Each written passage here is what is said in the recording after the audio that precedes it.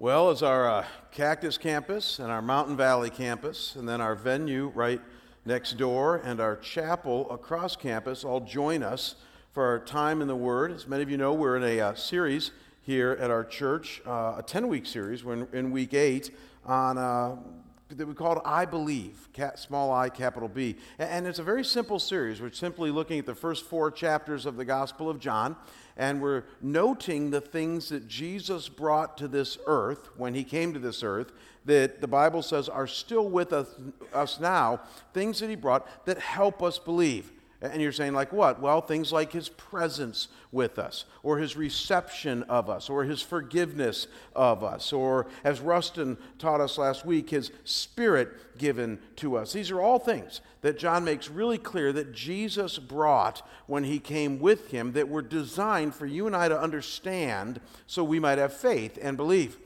But isn't this just like the Bible? What we're going to see today is that we're at the tail end of chapter 3, is that all of a sudden the tables are going to get turned, and essentially what John is going to do is say, now here's one thing I need from you. Here's one thing that God needs from you. Here's one trait that you need to have if you're ever going to believe, and it's the trait of humility. A topic that many of us are comfortable talking about. It's not all that threatened, but it's a very robust topic. And what you're going to see today is that without humility, and many of you do have a modicum of humility, without humility, you'll never believe. You'll never trust God, because without humility, you won't know who you are and you won't know who he is. And so humility really is a precursor to faith. And we want to go a little bit deeper with that today. So before we even open up the Bible, let's bow right now and ask God's blessing upon our time. God, thank you for each person here today at our other congregations and venues, that as we gather now as one church in Jesus Christ, that you've brought us here today. I pray that as we open your book now, that you might speak to each one of our minds and our hearts individually, and then to us collectively as a church. And I pray this in Christ's name, and we all say together, amen. So I grew up with a country song. I wasn't really into country music until Brooks and Dunn, 1990, that type of stuff. But I grew up with a song back in the 70s that everybody in my generation knew. It was a country song by Mac Davis, and it went like this: "Oh Lord, it's hard to be humble when you're perfect in every way." Last night, we had a lot younger crowd here, and I'm telling you, like, nobody had heard of that song. They're making me feel old, because it was a song that in my generation everybody knew. Oh Lord, it's hard to be humble when you're perfect in every way. And without trying to be too serious about it, when you think about it, the premise of that song is essentially the way our world thinks about humility. It's actually a good song. The song is basically saying that someone who sees themselves as perfect will have a hard time being humble. And so the key to humility, according to this song, is to realize that you have flaws and that you have failings. And this is how most people in the world approach humility. They would argue that it involves seeing yourself as not perfect, seeing yourself as having some flaws, because we all do, and that if you can learn to do this, you'll be more humble. And conversely, if you don't do this, if you buy into the song by Mac Davis and say, I'm perfect in every way, then people are almost going to laugh at you, because you're not perfect, and you won't have any room for humility in your life. People tie humility today to this idea of just seeing yourself a little bit less than, seeing yourself a little bit less than perfect, and ergo, you will be humble. And what we need to realize today, and the reason that song there is so important, is that the Bible says that's a good start. The Bible says our world is latched on to an aspect of humility, but honestly, it's humility 101 at best. I mean, everybody should see themselves as having some issues. Everybody should see themselves as not being perfect, and therefore everybody has some humility. But the Bible says when you recognize that, you're just starting down the road of humility. There's a lot more road that God wants you to trek, and the Bible takes us down that road. And so ironically, today as we turn the page into the end of chapter 3 of the Gospel of John, we're going to be challenged to go deeper in our understanding of humility than simply, oh Lord, it's hard to be humble when you're perfect in every way. We're going to look at the fact that there's an attitude that comes with humility and an action that comes with humility that makes that stuff look like child's play.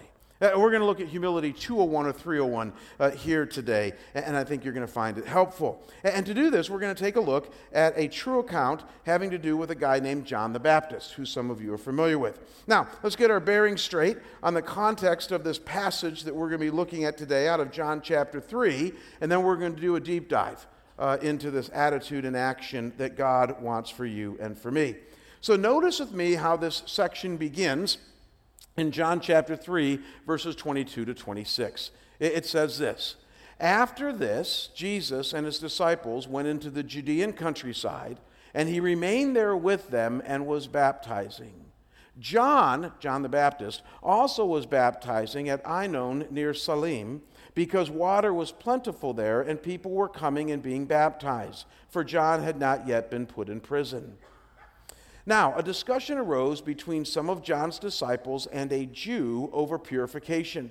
And they came to John and said, Rabbi, he who was with you across the Jordan, Jesus, to whom you bore witness, look, he is baptizing, and all are going to him. Now, let's notice a few things about the context here so that we're all on the same page as to what's going on here.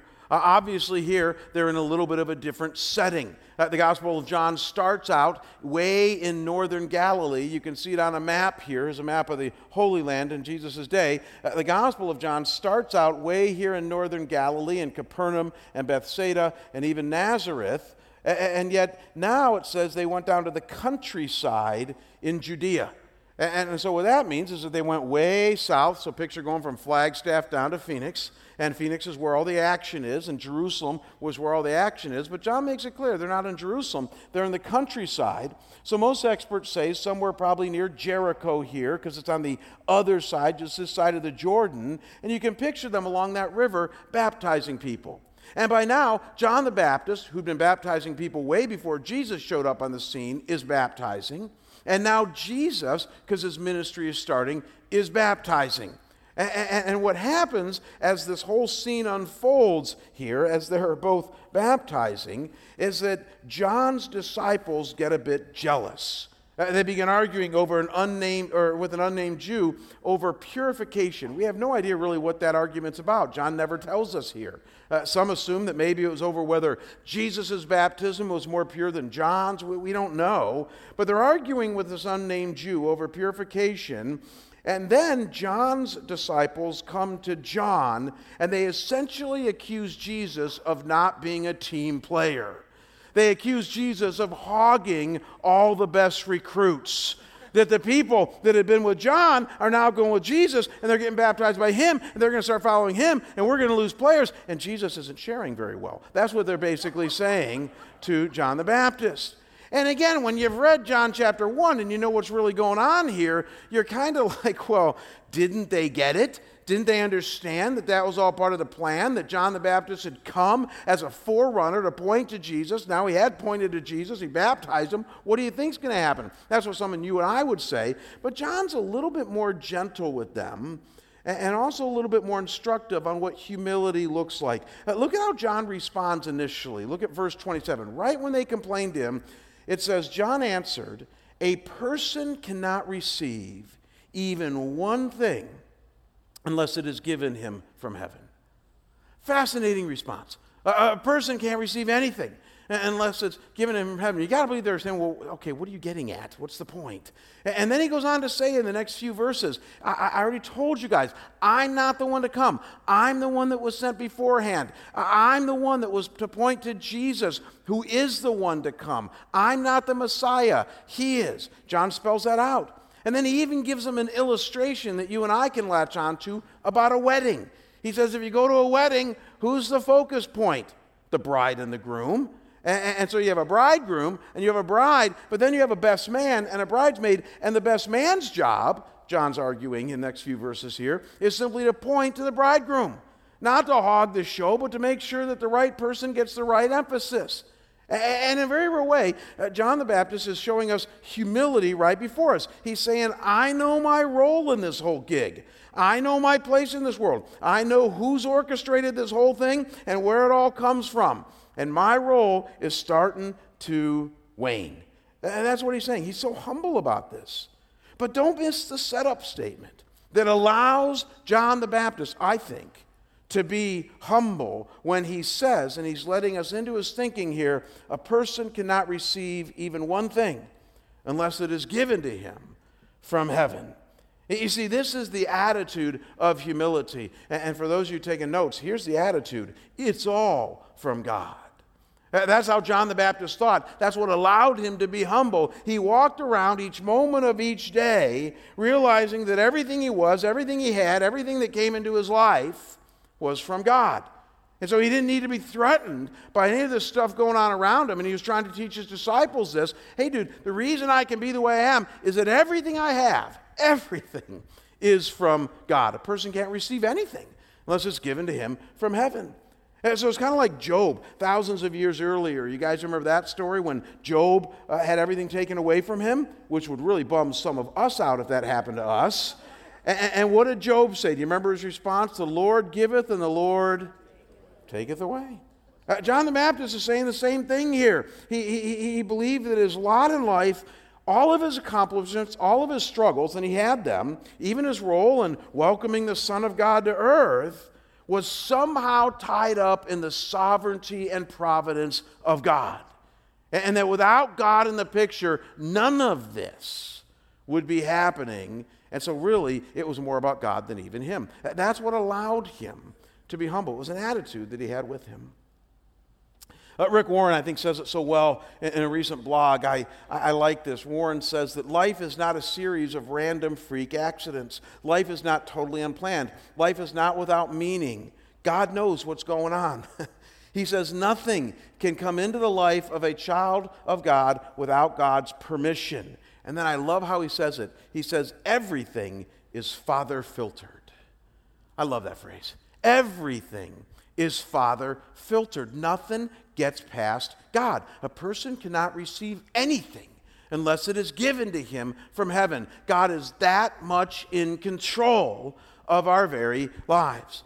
I don't want to argue this point too strong, but I think that there's something in this for you and I today. I think there's a lot of room within Christianity today, and many church people, and even many non-church people, to make more room in their minds for this attitude, that it's all from God's. Because we really do walk around when we consider our time, talents, and treasures, and I know we don't mean to, but we really do walk around thinking, boy, have I done pretty good for myself. I mean, I hear Christians actually do that. I mean, just, I've done really well. I sent my kids to a good college, and I experienced good success, and I built this great business, and I now live in Scottsdale, and yada, yada, yada. And if I push them and say, well, where did that come from? They'll say, oh, it came from God. I mean, I'd hear that. But the reality is that the way you talk and the way we talk, I don't think each moment of each day we're saying a person can't receive anything unless it is given to him from heaven. And we wonder why we're not more humble. It really does blow you away when you consider time, talents, and treasures, how the Bible just hammers home that all that's from God. Consider your time and your circumstances. Paul was at the Areopagus in Athens, Greece, arguing his case before the Stoic philosophers. And this is the flow of his argument here. You got to love this. He says, and he, God, made from one man every nation of mankind to live on the face of the earth. So he's got them right there. God made everybody. And then he says, having determined the allotted periods and the boundaries of their very dwelling place. Ooh. You mean he's in control of all of our circumstances? I mean, think about it this way, guys. Where you're born, the circumstances of your life, the parents that you've had, the education you got, the job that you have had, the spouse and kids that you've been blessed with, the friends that you like, even the ones you don't, guess what? God says he determined the allotted periods and boundaries. It's all from him. How about your giftedness? Some of you are really good at certain things. We'll get to that list in a minute here. But look at what the Bible says about your giftedness and your natural talents. To one, he gave 5 talents. To another, he gave 2. To another, he gave 1. So we all have not been blessed equally. You all understand that, right? That's why you covet what your neighbor has, because you haven't been blessed equally. But the reality is that it all came from God. So if you want to blame anybody, you blame him. Romans 12:6, having gifts that differ according to what? The grace given to us. Whose grace? God's grace. I love this. I mean, again, some of you have really good athletic ability. The guy who gave our announcements earlier, Sean, he played professional baseball for 10 years, even though it was for the Cubs. Sean has good athletic ability. Some of you have really sharp analytical minds. Some of you are super creative. Others of you have good business acumen. Some of you have good street smarts. Some of you have strong relational strength. Some of you have the kind of temperament that doesn't get rattled easily. And you see, here's the deal. You've had those things all your life, and it's allowed you to have a modicum of achievement and success. And you know what God says? It's all from me. All of it. There's no accident. It's all been Father filtered. And again, the key to humility is to recognize that. A person can't receive anything unless it's been given to him from heaven. We got to stop taking credit for that stuff. And then I don't need to belabor this one because you guys all know this one, but your money and your possessions, where do you think those came from? Well, I earned it, you see. I went to school and I did this and da-da-da. God says differently. The silver is mine and the gold is mine, declares the Lord of hosts. He owns a cattle on 1,000 hills, and he's let you have maybe 1 or 2 cows out of his cattle on 1,000 hills. That's what the psalmist says. Philippians 4:9, and my God will supply every need of yours according to his riches in glory in Christ Jesus. He's just loaned you a little bit. That's why we have to be good stewards of those things. And the list, by the way, goes on and on. I mean, I know we only have a certain amount of time, but the Bible says that your children are from God. Children are a heritage from the Lord. He knit them together in their mother's womb. Your spouse is from God. Whether you like her or not, she's from God. Your relationships, all of them, are from God. Even your salvation. Again, somebody said, well, I chose Christ. Well, the Bible says differently. For by grace you have been saved through faith, and this not from yourself. How do you argue that one? And here's what's tricky about all this. I get it. I've been doing this for a long time. What's tricky about this is while we're going through the motions, it feels like we're the ones making all the decisions. We're the ones making everything happen. We're the ones doing all this work. It's just that, again, God pulls a fast one and says, yeah, it felt like that, but guess what? I'm a lot more in control. I'm a lot more involved in this than you would have any idea. And again, how do you make sense of scriptures like, not a sparrow falls to the ground outside of his will? Not his permission. A lot of people say, well, he permitted it. No, he willed it. Not a sparrow falls to the ground outside of his will. Every single hair, Jesus says, on your head are numbered. He's that in control. And the reality is, we call this sovereignty and providence, and it really is important because look at it this way. Here's how this really works. You and I are going through life and we're singing our song. We're making things happen. We're doing our thing. We're singing a great song, and we're going to get to heaven someday if you believe in Jesus. And basically what heaven's going to reveal is all you were doing was opening your mouth. That God was the one really singing the song through you. And all the things that you took credit for and thought you did so well, he's going to say, even the energy that you had, all things hold together in Christ, Colossians says, even the energy you have was from him. Which is why you and I can be humble, because there's very little at the end of the day that we can and should take credit for. We're really not the ones singing the song. He is. I know I used this illustration about 4 years ago. I checked my records, and so some of you remember this, but and I know it's terrible to say this on a sermon on humility, but this is such a good illustration I came up with 4 years ago.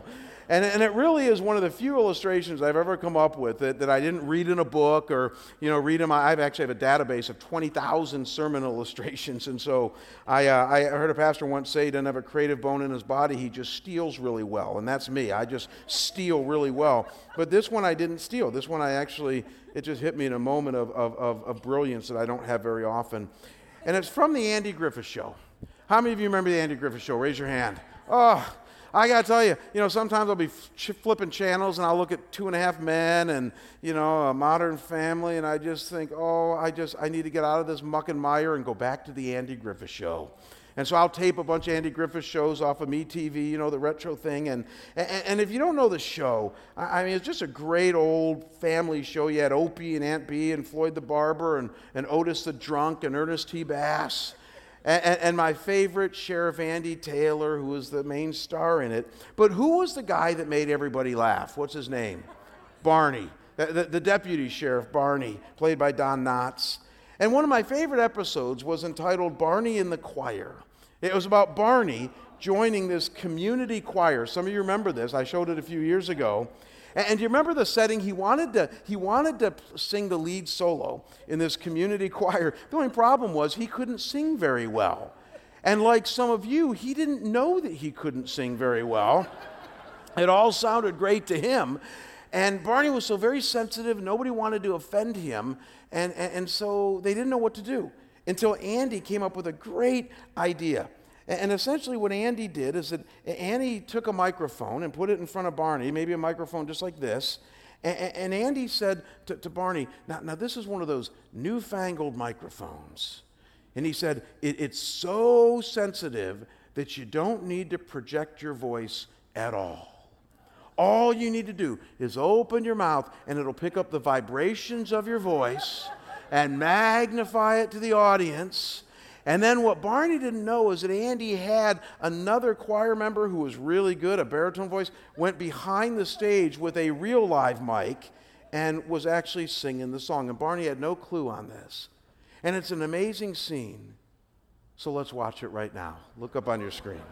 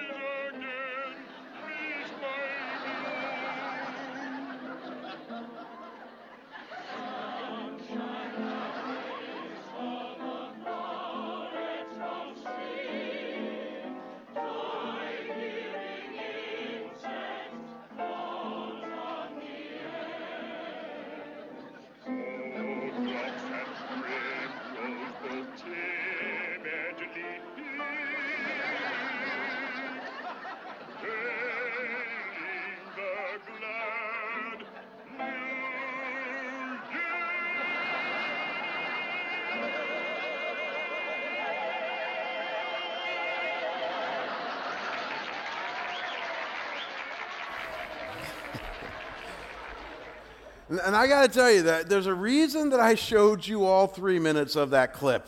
And that's that I needed you to feel, and I know all of you caught it, the confidence that Barney had, right? And that's the funniest thing about it, is that he's not even really singing the song, but he thinks he is. And there's all this confidence that he has, and he's so proud of himself. And That's how many of you look to God every day. And He's glad that you have the confidence. He's glad that you're singing the song. He's glad that you're up there performing and doing what you do. It's just that He says there's more going on behind the scenes than you realize. There's more of me in that song than you have any clue of, which is why that's such an amazing illustration of how God works with us. You see, we experience success in life. We secure a good job. We get a degree. We find a good hobby. We land a great business deal. We end up in a great marriage. Our kids turn out semi-good. And though all the while it felt like we were singing the song, and in some ways we were, like Barney, we feel confident and successful, and yet behind the scenes, many times unbeknownst to us, God is truly the one making it happen. Again, theologians have a name for this. It's the sovereignty and providence of God, that it all goes back to Him. He is that much in control. And again, I know what some people respond to this with. They say, well, Jamie, didn't I do anything? I mean, doesn't my free will play a role in this? And again, I'm not going to get into that too deeply today, but let me just say this. It's a mystery. It really is. I mean, whether you come from a more Reformed Calvinist perspective or what we call a Holiness Arminian perspective, the reality is that both ends of that end in mystery. I tend to choose one side or the other because of my biblical leanings and where the mystery ends up in. But at the end of the day, the reality is that the Bible says, yes, we need to keep using our will in making decisions and serving God, and I'm going to give you some action steps here in a minute and all that. It's just that here's the key. At the end of the day, after you has used your will, the Bible says it was really God doing it through you. And that if you fail to recognize that, you will be as proud and arrogant as a peacock. And the reality is that God doesn't want that in you or me. Paul the Apostle wrestled with this. I shared this at a talk I gave a week ago to a bunch of graduating college students, and I was telling them to work hard. And I said, but as you work hard, don't forget who it is working through you. Because Paul the Apostle says this. He says, but by the grace of God I am what I am, and His grace toward me was not in vain. On the contrary, I worked harder than any of them, though it was not me, but the grace of God that is in me. I see Paul wrestling here, don't you? With essentially saying, well, I am what I am because of the grace of God, and He's given me my gifts and my talents, and He saved me and all this. But you know what? When it comes to those slackers down the road, I've worked harder than any of them. And the success I had came because I worked really hard in planting all these churches and getting the gospel out. But then he catches himself and he says, oh, but it wasn't really I. It was God's grace that was with me. See, it's okay to feel the mystery in all of this, but at the end of the day, are you willing to say, but it was really His grace that was with me? Because if you're not, you're going to take credit for everything. You're going to read your own press releases and think that you're something that you're not. And God says, a person cannot receive even one thing unless it is given to him from heaven. And it's the attitude of humility. And I think there's a lot of room for Christians to have this in the way that we think. It's critical that we do. And now, right on the coattails of this attitude that John the Baptist demonstrates here, there's a corresponding action. And I mean right following this attitude. The two go together. And the action is found in verse 30 as John wraps up his words here. John the Baptist wraps up his words to his disciples. And this is what he says in verse 30. He says, He, Jesus, must increase, but I must decrease. Interesting statement. Some commentators think one of the most profound statements in all of the Gospel of John, that He must increase and I must decrease. So, at the very least, we know John didn't just think in a certain way when it came to his humility. He also learned to act in a certain way, this decreasing and increasing. So I say it like this, that the action of humility is about you and I learning about God's increase to our or my decrease. That's the action of humility. I want you to think about John the Baptist for a minute here. This only makes sense, but do we all understand that after this interchange with John and his disciples, after this interchange with baptism, with Jesus' disciples baptizing and John baptizing, that right after this we know that John started to close up shop so that Jesus could open if you will, his shop. But we know that John started baptizing less. Do you know why? Because they were all going to Jesus. We know that John started losing followers. You know why? Because he wanted them to follow Jesus. And he was for that. He wasn't going, oh gosh, this is kind of hard. No, he's like, this is why I came. This is the purpose here.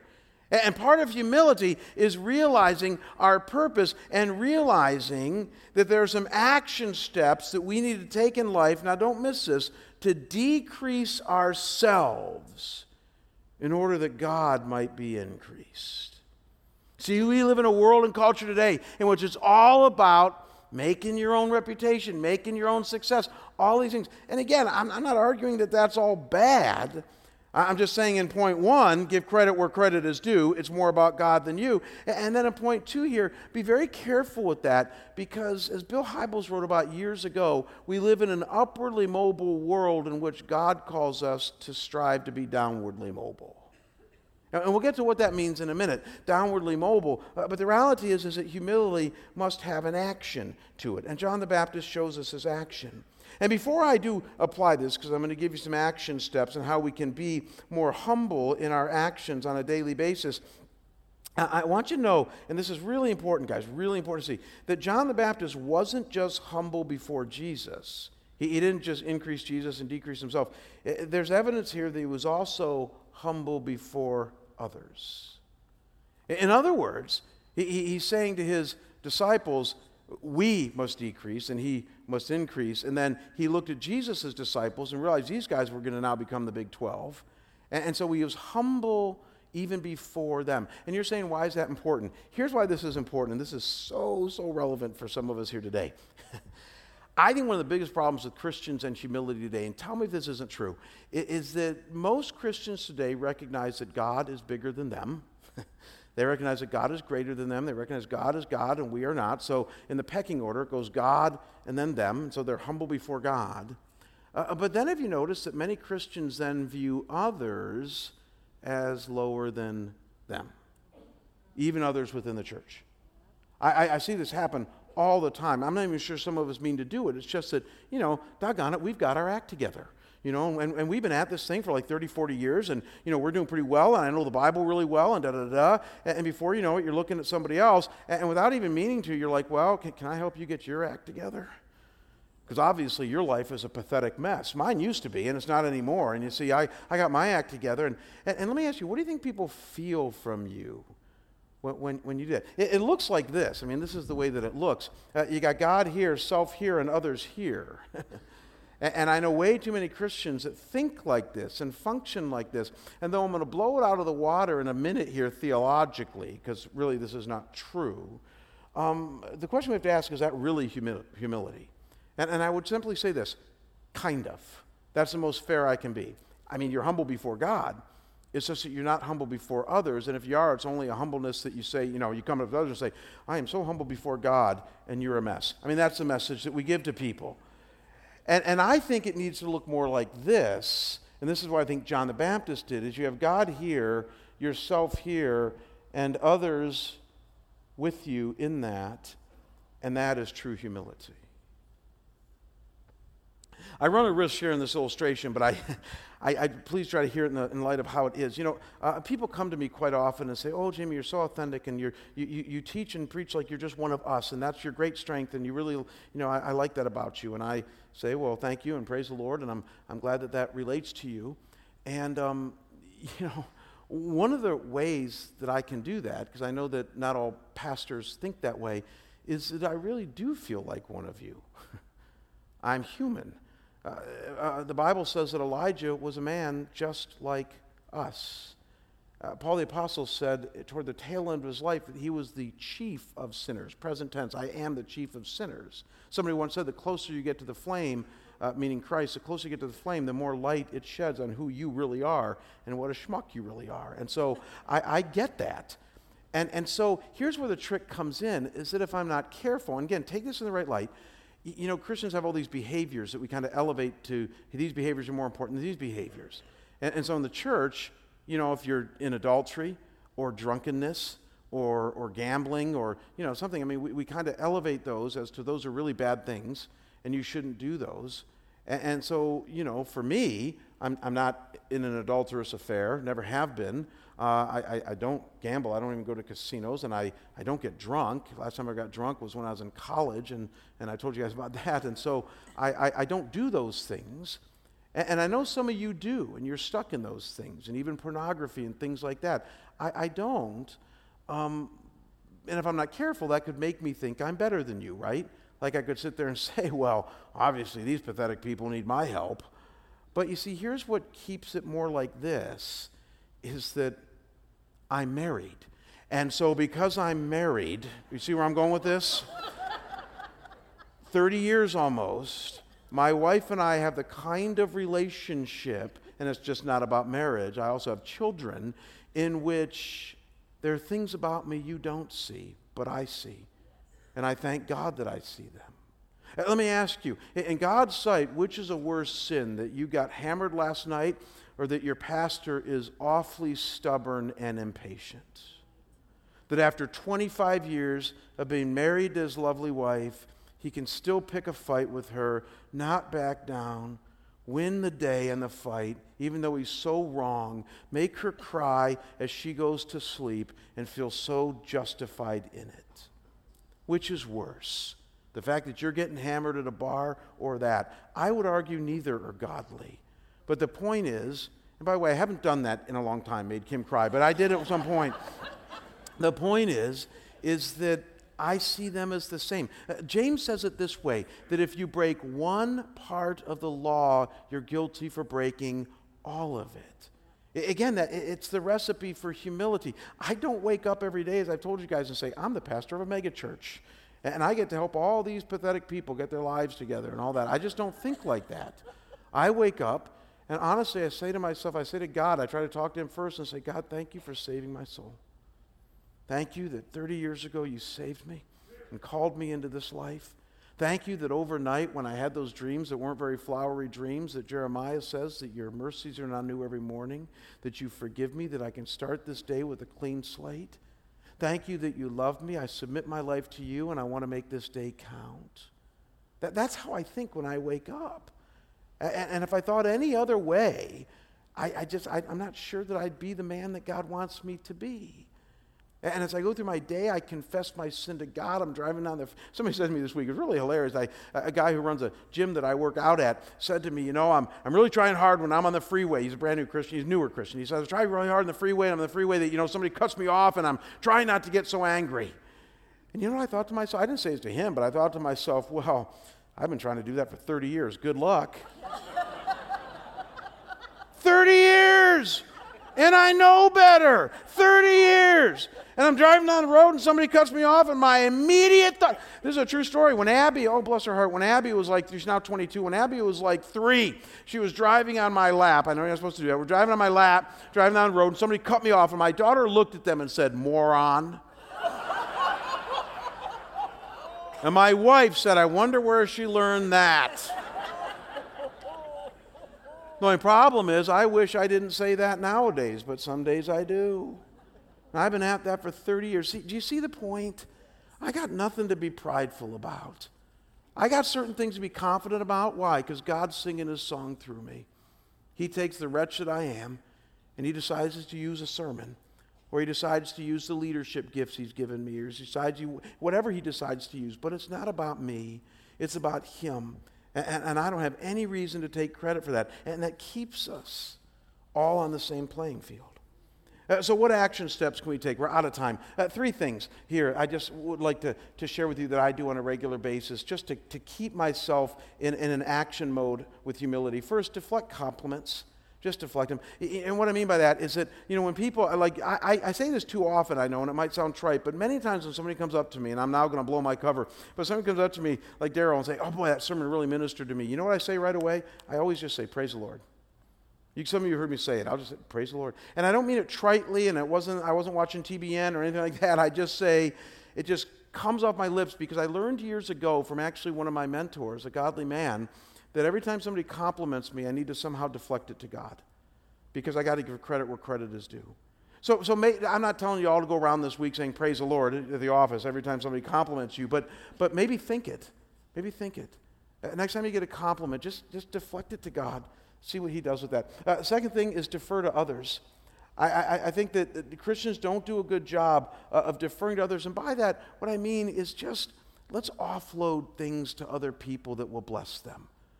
I'm in a meeting, and one of our young interns might be sitting in observing, and it's all the bigwigs here at the church. And many times I'll look at the young intern and say, what do you think? If you were in our shoes, what do you think we should do? What does that do? It just brings people in. It defers and offloads. I think that we need to do that more often. We always think we have the answers, but why can't we offload and defer people? How about this one? Next time you're in conflict and you're about ready to state your case, what if you were to realize that almost all conflict we have at best is 70-30? 70% their fault, 30% your fault. At best. It's never 90-10. You always contributed something. What if you deferred to another person and instead of stating your 70% first, you stated your 30% first? See, I think that's a key to a good marriage, by the way. Every time Kim and I argue, I say to myself, okay, I could defend my case, or I can try to see her point, admit what I can admit, and then give her my 70%. But after I've done that. See, I think deferring to others really works. It's humble. And then lastly, demonstrates servanthood. Again, I'm not going to belabor this one, but just serve like crazy. One of the things that I loved about the Pew video we showed for you earlier is that the vast majority of people in that video have day jobs. One of the guys, Maddie, our security guy, Maddie doesn't really have a day job anymore, but Maddie does have a life. And his life is not to go to church in the hot weather and load heavy pews and drive 200 miles to an Indian reservation. But life is about servanthood. Life is about doing whatever we can to serve others. And in that video, we saw that. People went the extra mile. Where are you going the extra mile to serve those around you? Just 3 little action steps that we can all do to add humility to our lives. If I had to rewrite the title to Mac Davis's song today, I'd entitle it this way. It'd be way too long of a title, but this is what I would say. Oh Lord, it's hard to be humble when you think you're the one making it all happen and you're constantly increasing yourself. Because the Bible says that he's the one making it all happen and that life is about decreasing you so that he might increase and others might know him. Let's pray. Father, thank you for your grace and thank you for your goodness. Thank you for your word and this amazing servant of yours, John the Baptist. I pray, God, that as we give thought to our lives and the content of our lives here today and even our character, that, God, we might be drawn more toward this robust view of humility, that we would go beyond this idea that humility is just about admitting that you have some faults, because we all know that, but that, Lord, we might give cogent thought to what it means when it says that a person cannot receive anything unless it is given to him by you, by heaven. And that, Lord, you must increase and we must decrease. God, may this attitude and action permeate our very lives. And might you be honored and might our faith be built. And we pray this in Christ's name. And we all say together, amen. God bless you guys. Have a great day.